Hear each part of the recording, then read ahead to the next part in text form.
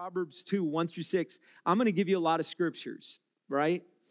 Can I just do a side note? Just because I give you a lot of scriptures on Sunday doesn't mean you shouldn't read them during the week, right? We went through the whole book of Philippians last week and we just got to get back to the Bible and reading the Word. Not just His Word, but we got to get back to hearing His Word and knowing His voice. Proverbs 2, 1 through 6, my son, if you accept my words and store up my commands within you, turning your ear to wisdom and applying your heart to understanding, indeed, if you call out for insight, cry aloud for understanding, and if you look for it as for silver and search for it as a hidden treasure, then you will understand the fear of the Lord and find the knowledge of God. Now, I want to stop right there. That's amazing to me. Then you'll find the knowledge of God. Like, where is that? Where is that treasure? Like, there's a thing called the knowledge of God. What he's saying is like there is the creator of the universe knows things that you can't even comprehend, and God wants to reveal it to you. It's like God's not trying to keep secrets. He keeps them there for you to pursue. It's kind of like on Easter when my mom used to hide the Easter, baskets. As kids, we loved it. She could have put them out and we'd have loved it too, but it was the search, it was the pursuit of it that was half the fun. And she never made it more difficult than we could find. Right? Like for me, she put it on the roof. For my younger sister, she put it in the oven or in the, somewhere where she would have to find it. He knows where to put it in your life so that you will find it if you even try to pursue it. And I said this last week, you have to have just a little bit of wisdom to know that you really need wisdom.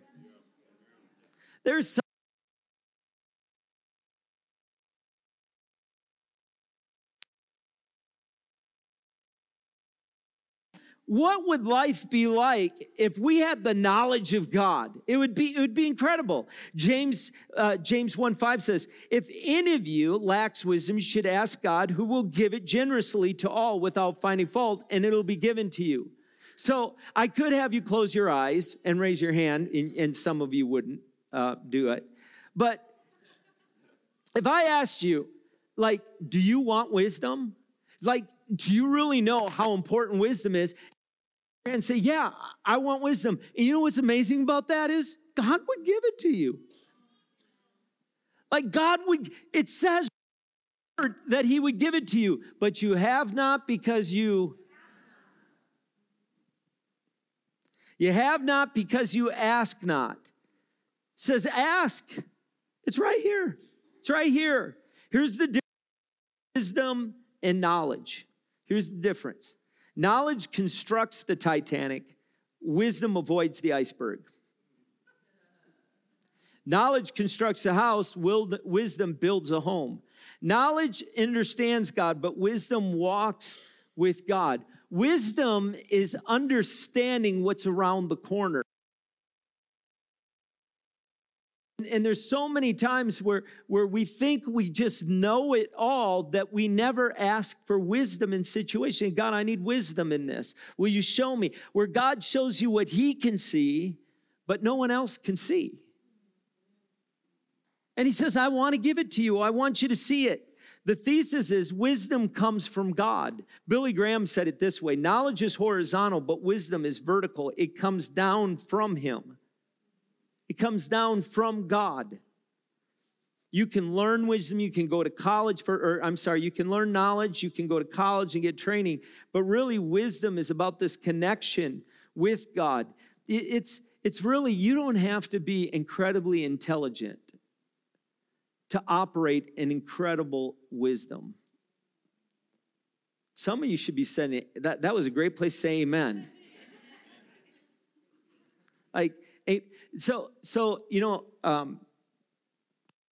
Here's an example of wisdom.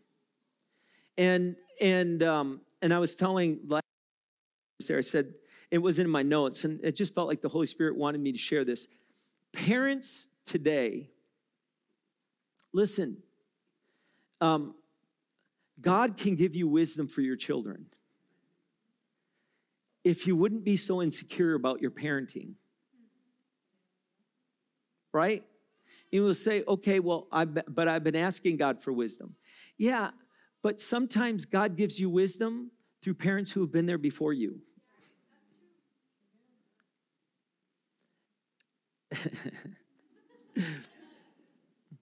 It's like I'm treading on ground right now because you could be offensive to me. That's the problem. Wisdom doesn't get offended with people's opinions. It asks questions of people. It doesn't need to be right. It doesn't need to have all the answers. People of wisdom don't need to have all the answers. People of wisdom are seeking the knowledge of God. They're seeking for your opinions. They want to know what you think. They don't have to prove that they know everything. And, you know, one of the things that I think is interesting is, you got to know the voice of God. Like God speaks to you and he's going to give you wisdom, right? And as parents, we can be so focused on teaching our children 2 + 2 = 6. Or 4. I knew it. But we never teach them to hear the voice of God. So we teach them knowledge, and knowledge is really a priority in our parenting, but we don't give them wisdom. We don't teach them wisdom. So what if they know 2 + 2 = 4 if all they're going to count is the bad decisions they're making in their life? Because we never taught them the voice of God so that they could have wisdom in the decisions that they make. It's amazing how much money we spend. Like, and I'm going to say this, and it's going to come across, and you're going to be like, oh, there he goes again. But we'll put a priority on him being in school, but not a priority of having them on Awana. And why Awana? Because it's all about teaching them the Word of God. It's more important that they get to bed by a certain time so they're ready for school in the morning than that they get the Word of God in them, right? Yeah, I'll put up with their crabbiness. Why? Because they have to get the Word. It's important. I'm not trying to be mean or rude, and I'm not, she just had to go to the bathroom. But, sorry, Ava. But the reality is how many know what I'm talking about? Like they need the Word. They need to hear the voice of God. And someone needs to say it where we stop and say, you know what, that's true. And maybe it's not but are you teaching them the Word? I was blessed to have a father that said, you know what? You need to know the voice of God at a very young age. He would say, son, what is God telling you? Because kids should know. This is amazing. Like, we'll put them in things that we'll let them watch movies that the world says they're not ready to watch, but we won't encourage them to fast. We won't encourage them to go to a prayer meeting. It's amazing how we put ratings on what spiritual things our kids can do, but we don't care about this side of it, what we expose them to.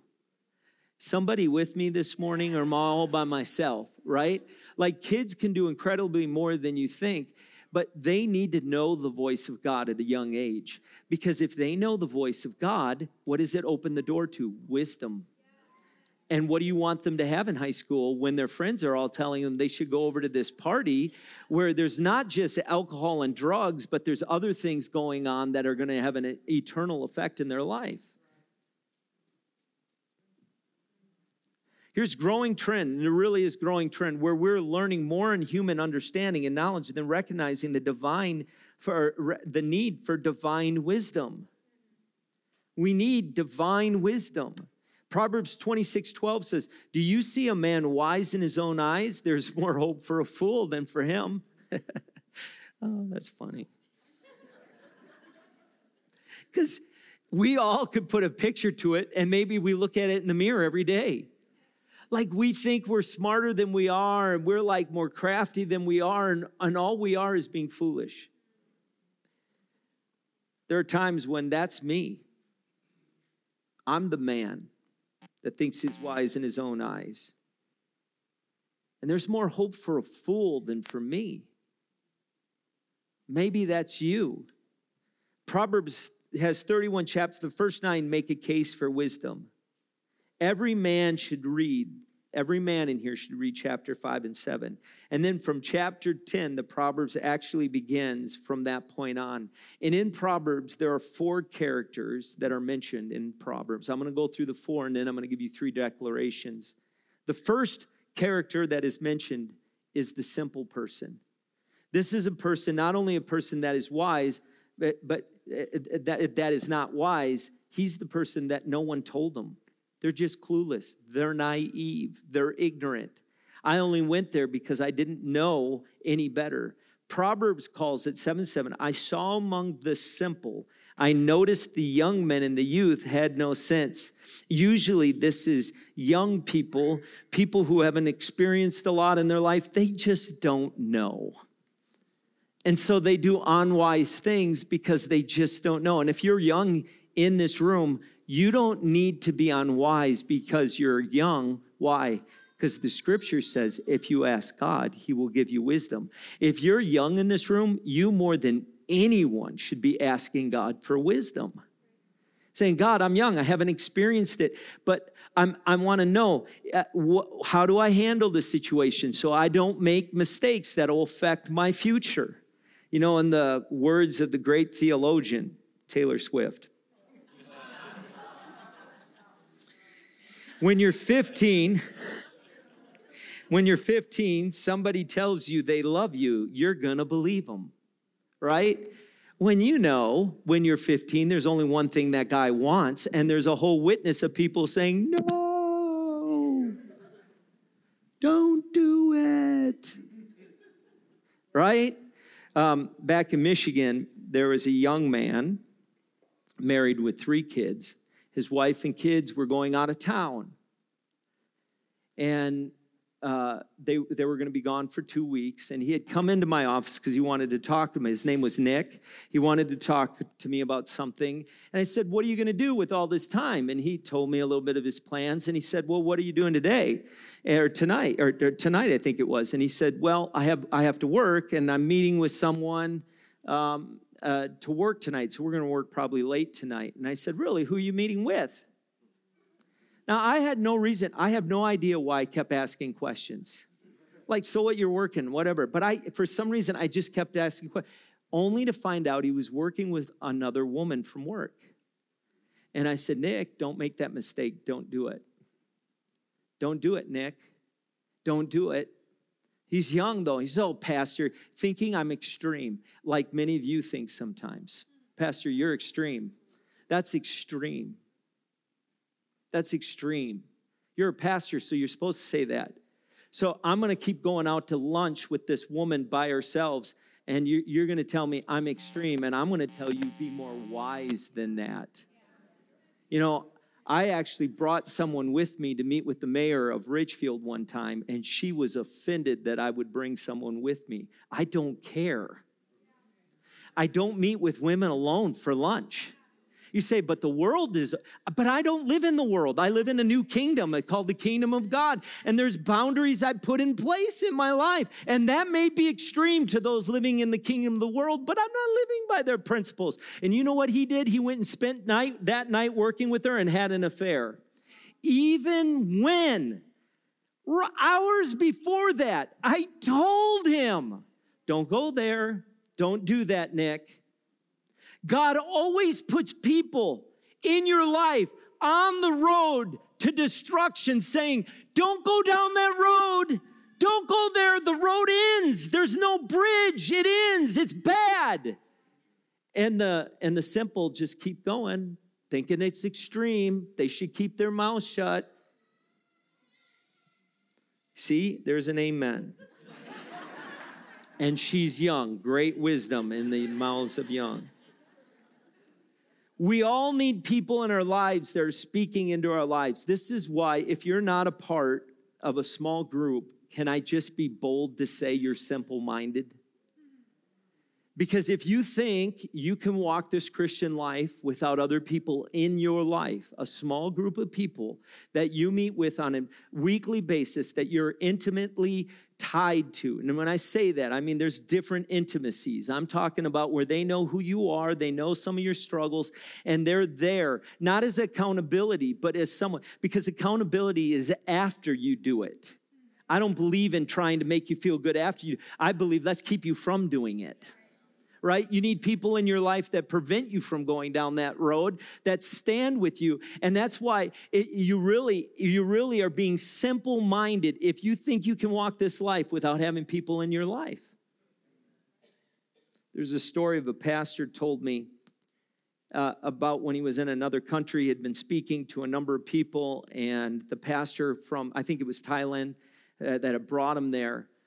He tells this story about how they were getting ready to leave. They knew they needed to leave right then to get to the airport so they can be there in time. And they get in a cab, and they get all their stuff in the cab. And this pastor who'd brought them to Thailand came running out and said, Pastor, you come with me. I need you to come with me. And they said, no, actually, we got to get to the airport. We're already pretty late. Text me. We'll talk on phone. And he said, no, Pastor, please come talk to me. And he's like, no, we're late. I will call you. I want to get home. I don't want to miss our flight. He said, no, Pastor, you need to get out and come with me. And at that point, this pastor in the car, thinking he was better than the person said, he became very angry with him. But we got out of the car and we got our stuff out. And he said, my attitude was just very poor because he was just being so demonstrative about this. And he gets up there and the cab drives away. And he says, now, what is it that's so important that I'm going to probably miss my flight? He says, oh, Pastor, I'm so sorry. I'm so sorry. He goes, that was a fake cab. He goes, a fake cab? What's a fake cab? He goes, they're not a cab.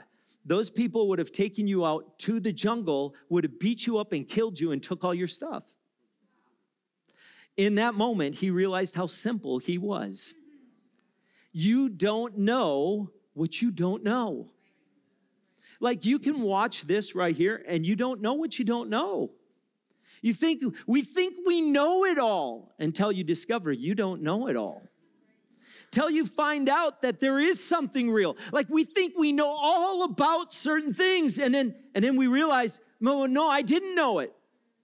I didn't understand it because we're simple. There's this great lie, and this is interesting. This is something the Lord actually just dropped in my heart this week. You can take Taylor Swift off. I can't believe I left her up there that long. Here's the great lie right here. Here's the great lie. I am the person that I am today because I walked down those roads. You're sitting there going, but I am. Right. But that's what the devil wants you to think. That it was good you walked down those roads of destruction. It was good because look at how you turned out and look how great it is and look at how many people. So walking down those roads will actually serve me well. That is a testimony of God's grace. But here is the true statement. Here's the truth statement that never gets finished. Yeah, you could say that statement. Is it not on the screen? Is it not up there? Put it up there. I am the person I am today because I walked down those roads, okay? That statement is never followed up with this statement. Think of the person you'd be if you had heeded wisdom and never walked down those roads. Think of the battles you would have never had to fight. Think of the things you could have done had you operated in wisdom, had you had wisdom, had you pursued wisdom, the things you would never have had to see or walk through. But the devil wants you to think, oh, if I make a mistake, God will just make it right and I'll be good. Yeah, his glory does that. But there is a sacrifice. There is something that's lost. The cure for the simple is experience. It's time. It says we experience. And when you're in a small group, what's amazing about a small group, you get to learn from other people's experience. I can tell you, I'm far from the greatest husband in the world. I look at some of you and how you treat your wives. I'm like, wow, I would love to be like that. Right? But can I tell you, marriage counseling has made me a much better husband than I would have been otherwise. There have been times where I'm sitting there and and I write something down. Do not do this. Because I would have made the same mistake as that person, but their mistakes became my victory. It's amazing how small groups, when you hear the discussions, how you learn from other people's, and shared experiences can make you incredibly wise, and you never had to walk down the road. The second person Proverbs talk about is the fool. The fool knows what to do and still decides to do it. And if this describes you, you aren't going to like this point. Proverbs 10:23 says, a fool finds pleasure in wicked schemes because it's fun. They enjoy it. Hebrews says, sin feels good for a short season and then it bites you. Then it bites you. You know, as parents, you can take this as you want, and this is what I was talking about. It's amazing. There are a lot of people who will be teachable in a lot of areas, but the moment you try to touch parenting, it becomes this very sensitive thing. It's pretty crazy because the most important thing in a home is parenting your children. Like, because you're raising a generation of thinking. When I was complaining about, I'm a Gen Xer, when I was complaining about a millennial, Gen Zer, more millennial, but Gen Zer, and this was back, I had a all millennial staff. And one of them said something to me, it was the wisest thing, just very wise. He said, well, Pastor, you're the one that raised us. It's true. If you don't like the way the millennials are, guess what? You created them, right? And when you start to look at it different, you realize that their way of thinking isn't all that wrong. It's just different than the way you think. In fact, you'll begin to say, it's not wrong at all. It's just different. Come on, millennials. See, that's a great place for millennials to say amen, right? And then, but you didn't raise them to say amen, apparently. Look at this, Proverbs 13:20.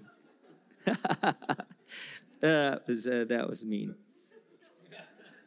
Proverbs 13:20, look what it says. This is, if you're a parent, you're not their friend, you're their parent, right? Listen, mom and dads, I'm so tired of, I'm not going to tell my kid who they should be friends with. Well, let me give you a proverb for that. Walk with the wise and become wise. For a companion of fools suffers harm. I can tell you right now, there is no way I was going to let my kids have friends that were fools. They were going to have to hide them, if anything. But if we knew they were fools, we didn't let them spend, and rarely did we ever let them go over to someone's house to spend the night or even to go to the home because I'm their parent. I'm going to have a whole lot of influence in the friends they choose because I understand this proverb that bad company corrupts good character. There's no accident. You know, I had church friends that were really close to me, and they really, there was a lot of development there. And then I had friends from high school that were part of, like, back in that day, they had rock bands. How many? Right, and they all had long hair. I didn't. I had a mullet. You will never see that picture. But my parents used to, when I was being raised, like my dad and trust, we grew up in a little town called Marquezan, Wisconsin, 1,200 people. And our house was like 100 years old, but it had a screen door on it where it went, when it shut. How many had a screen door like that? And in the summertime, you would use the hook to lock it, right? But if someone's going to break in, they just take a knife and walk right through the screen. Right? But what's the purpose of the lock, right? But you didn't even think about that. You had the trucks come in for the canning factory. It was that kind of community. And my parents, I was 16 years old. My brother and I worked. And so my parents were going on vacation, and they were going to be gone for 2 weeks, and they left my brother and I there. So my brother's 15, I'm 16, and left us at our house alone for 2 weeks. Some of your parents are thinking, what? And see, that's the problem. That's the problem. That's why we're raising adults at 25. Kids can do way more than we give them credit for.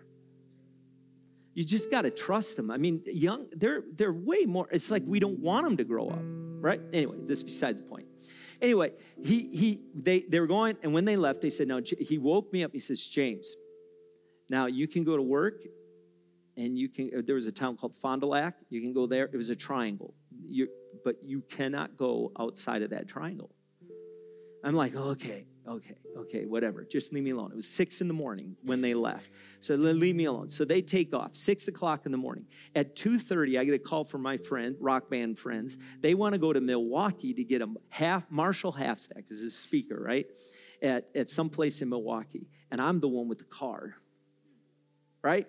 So they convinced me. Now, I'm thinking, sure, my dad and mom are around, he'll never know. So we get in the car, and please forgive me. This is when I'm a teenager and our brains aren't developed, right? Until we're 40, they're not developed. Anyway, Anyway, so we get in the car, and we're on 41, which goes to Milwaukee. We get on 41. It's 2-lane road, highway kind of road. And I'm driving. I have this car, and the Subaru car. And we're driving down this highway, and we're zipping around. And then we're just goofing off like teenagers, right? And, I mean, I learned how to drive today from those years, right?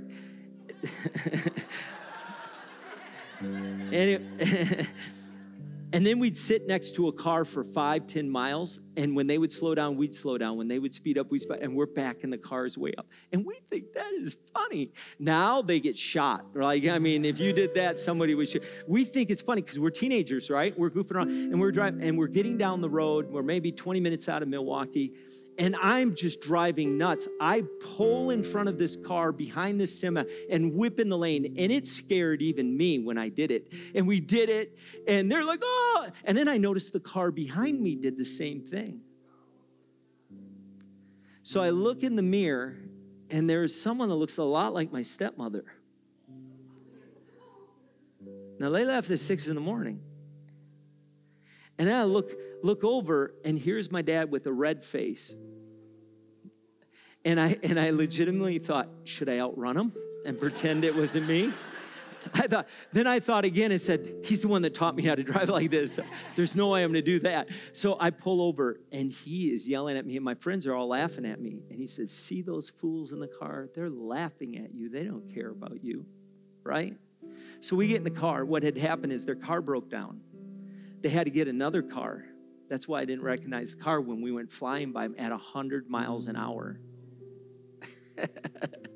Oh, God is merciful, right? How many could say that? Can I say this? Every single person in here would be dead today if God didn't show you mercy at some point. You have all done something that you should have killed you, but God's mercy saved you. It's true. It's true. Anyway, we get in the car. He tells me to go right back home. I told you just this morning. So we turn around. He takes off. I'm driving back. We get 20 minutes down the road. And this is what fools as friends tell you. Turn around. He'll never catch you. I'm like, are you kidding me? I'm not trying that again, because the mouth of fools will get you in trouble. Who are you listening to? Who are you listening to? The cure for the fool is tragedy. Every tragedy has a lesson equal in significance to its heartbreak. Then there's the mocker and the scoffer. Proverbs 9:7-8. Whoever corrects a mocker invites insult. Whoever rebukes the wicked incurs abuse. Do not rebuke mockers, or they will hate you. This is a fool on steroids. They take it to a whole new level. They're the trolls online that just want to debate and have an argument with you. No one can help the mocker because they don't want to have a discussion. They just want to tear you down and hate you. The only cure for the mocker is God. The only cure for the mocker is God. The fourth character, you have the simple, you have the fool, you have the mocker, and the fourth is the wise. This is a person who is smarter or more, this is not the person who's smarter or more educated, even live longer. The wise is the person who connects to heaven's understanding. Proverbs 9:9 says, instruct the wise and they will be wiser still. Teach the righteous and they will add to their learning. What is the characteristic of a person who is wise? They are teachable. Wise people ask more questions than they make statements. I have seen wise leaders with incredible experience and success, go to someone who's a novice and just stepped into it and ask more questions of them than they asked of that person. Because the simple thinks they have all the answers, although they know nothing. But the wise realize they don't know everything, and they're going to get every answer that you somehow attained that maybe they missed. The wise isn't trying to prove that they know everything. The wise is trying to know more, to understand more. Too many people value their self-reliance and self-independence higher than wisdom. So the summary of the four people is correct the simple and they won't get you. Correct the fool and they'll ignore you. Correct the mocker and they'll hate you. But you correct a wise person and they will thank you. Wisdom. It's the fear of the Lord. Proverbs 9:10 says, the fear of the Lord is the beginning of wisdom, and knowledge of the Holy One is understanding. Fear of the Lord doesn't mean we're afraid of God. Fear of the Lord means we revere, we honor the words of God. Like we honor the fact that God gives us wisdom. So when I look at God, like I revere him. When he tells me something, I live a life of obedience, not a life of decision. If he says something, I obey. I don't sit there and go, well, I'll think about it and I'll consider whether I should do that or not. No, God, if you said it, I fear the Lord. I reverence the Lord. I honor the Lord. It's not out of frightening where we're afraid of him, but this relationship of knowing that he cares for us, that the proverbs he gives us, quite frankly, are for his good, our good, not his good. Your view of God will determine your relationship with him. It really will. So there are three declarations, and I'm going to go through them quick. Here's the first one. God is awesome. He's amazing. No one like him. It's when we realize he's so big and so great. Proverbs 33:8 says, let the whole world fear the Lord and let everyone stand in awe of him. Wow. Isaiah 40:28 says, do you not know? Have you not heard? The Lord is the everlasting God, the creator of the ends of the earth. He will not grow tired and weary. His understanding no one can fathom. He's just amazing. Isn't God amazing? That's when we come to worship him, we just come to worship him because he's amazing. Really doesn't matter what the music is. It really doesn't matter if anyone's worshiping. I'm just coming to worship God because he's amazing. Here's the second declaration. God is holy. You know, I love contemporary service. I love all the stuff that's there, relaxed dress. I love all of that. The coffee and the donuts or whatever. Apparently there's a big deal about donuts. Make no mistake about it. God is the same yesterday, today, and forever. And understand this, God owes you nothing. He doesn't owe you anything. He could have just said, I'm not giving you Proverbs. You figure it out. And if you can't, I'll fry you. But that's not who God is. God doesn't owe you anything. If you're here and you're not believing, if God is, he'll show me. No, that's not. See, now you're making it your terms. God says, come to me and I'll reveal it to you. I'll reveal myself to you.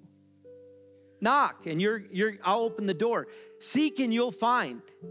Like, God is holy. He's set apart. There's no one that can even come close to him because he's holy. Psalms 99:5 says, exalt the Lord our God, bow low before his feet, for he is holy. Hebrews 12:28 says, therefore, since we are receiving a kingdom that cannot be shaken, let us be thankful and so worship God acceptably with reverence and awe, for our God is a consuming fire. There is no one like God.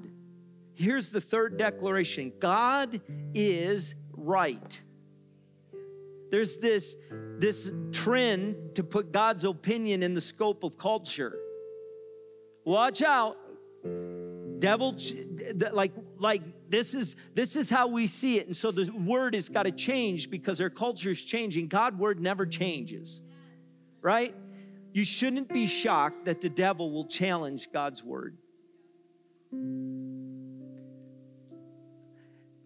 If the culture continues to go the way it's going, you're going to be persecuted.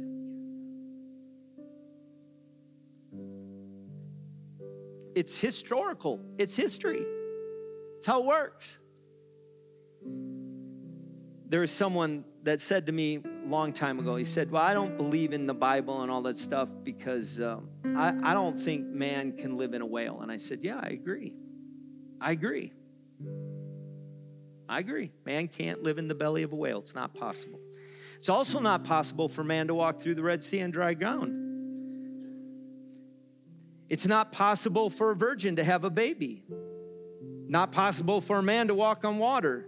Not possible for a man to be raised from the dead. Not possible for a blind man to see. Not possible for water to become wine. Not possible for 15,000 people to eat 5 loaves and 2 fish.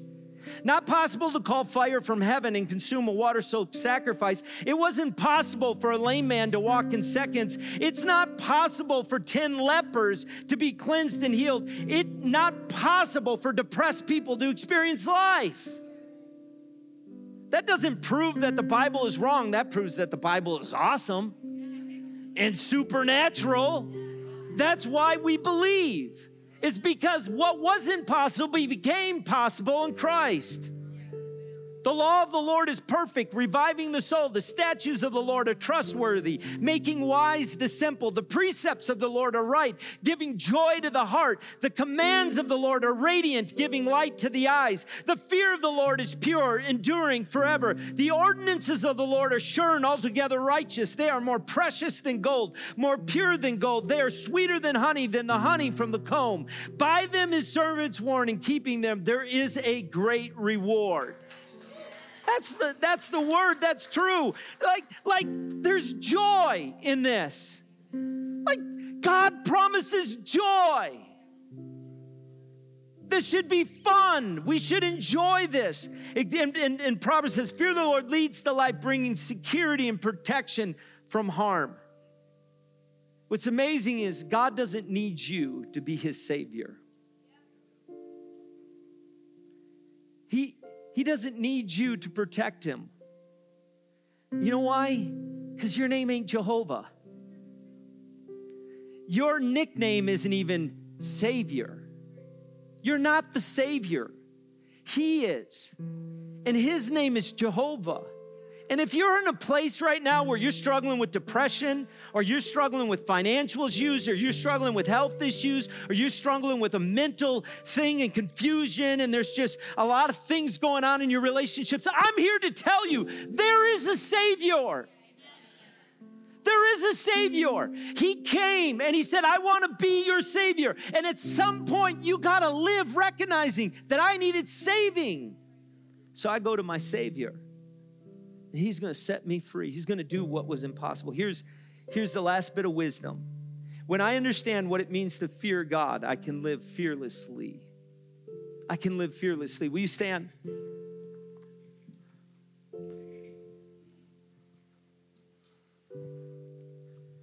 You need wisdom. Well, how do you know that, Pastor? Because we all do. Would you recognize do you really know it? When you're thirsty and you need a drink of water and you pursue it, like, I need wisdom. Because when you don't have it, it is scary to make a decision. I've been in that place. And I'm like, God, I can't make a decision because it's scary. I know I'm not going to decide right because I need wisdom.